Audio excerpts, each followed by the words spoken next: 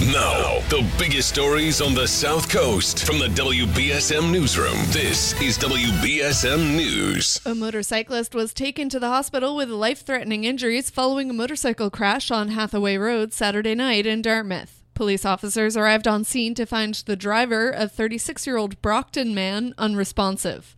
Officers then initiated life-saving medical care before the motorcyclist was taken to St. Luke's Hospital with life-threatening injuries. His current status is unknown. Meanwhile, 2 people suffered severe injuries after a single car crash in Fairhaven early Sunday. Fairhaven Fire and Police departments were called out just after midnight for the crash on Howland Road. They arrived to find 2 people trapped in the car, which was on fire. Firefighters were able to put out the blaze and quickly remove the driver, who was taken to Rhode Island Hospital. But the passenger was, quote, severely trapped, according to Fairhaven Fire Chief Todd Correa. Firefighters were eventually able to pull the passenger from the vehicle before medevacing them to Rhode Island Hospital. Correa said occupants had severe injuries, but they did not appear to be life-threatening. No impacts reported in a 2.6 magnitude earthquake off the coast of Block Island Sunday morning. According to the U.S. Geological Survey, the quake took place 43 kilometers southeast of the island just before 7:30 a.m. New England sees infrequent small earthquakes roughly twice a year, with tremors causing moderate damage every few decades. Last year, a magnitude 3.6 earthquake struck near the coast of Dartmouth in November. Today, former Fall River Mayor Jazel Correa will find out his sentence after he was convicted on multiple corruption charges this spring. His attorneys have asked for a 3-year prison term, although prosecutors are hoping he'll serve at least 11 years. The newly married 29-year-old was convicted of 9 counts of wire fraud, 4 counts of filing false tax returns, 4 counts of extortion conspiracy, and 4 counts of extortion in May. Immigrant rights activists in Massachusetts are planning to rally near historic Plymouth Rock and outside a local jail to call on the facility to stop housing federal immigration detainees. Organizers on Thursday evening will hold a vigil at the Waterfront Pilgrim Memorial State Park, followed by a march and a rally at the Plymouth County Correctional Facility.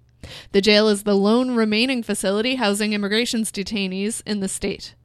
Earlier this year, the Federal Immigrations Authority terminated its contract with the Bristol County Sheriff's Office after a report from the State Attorney General found the facility's officers had violated detainees' rights.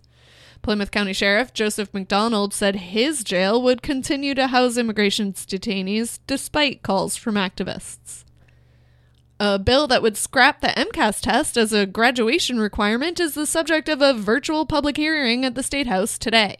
The bill would replace the standardized test with what supporters describe as, quote, a broader and democratically determined framework to measure school quality, along with more authentic forms of demonstrating student achievement. Massachusetts Teachers Association President Mary Najimy said the influence of the MCAS has allowed white supremacy to flourish in public schools, alienating students who have diverse backgrounds and learning styles. The virtual hearing will take place this morning at 11 a.m. In sports, Mac Jones has his first career win under his belt after the Patriots cruised to a 25-6 victory over the New York Jets. Jones completed 22 of 30 passes for 186 yards. New England hosts the New Orleans Saints on Sunday. Meanwhile, the Red Sox completed the weekend sweep over the Orioles. Boston earned an 8-6 victory in yesterday's finale with Baltimore. The Sox have now won 5 straight games. Now for a look at your local forecast from ABC6. Mainly sunny conditions ahead of us to kick off our work week. We're looking at a nice bright afternoon with high temperatures topping out in the low to mid 70s, seasonable for this time of year.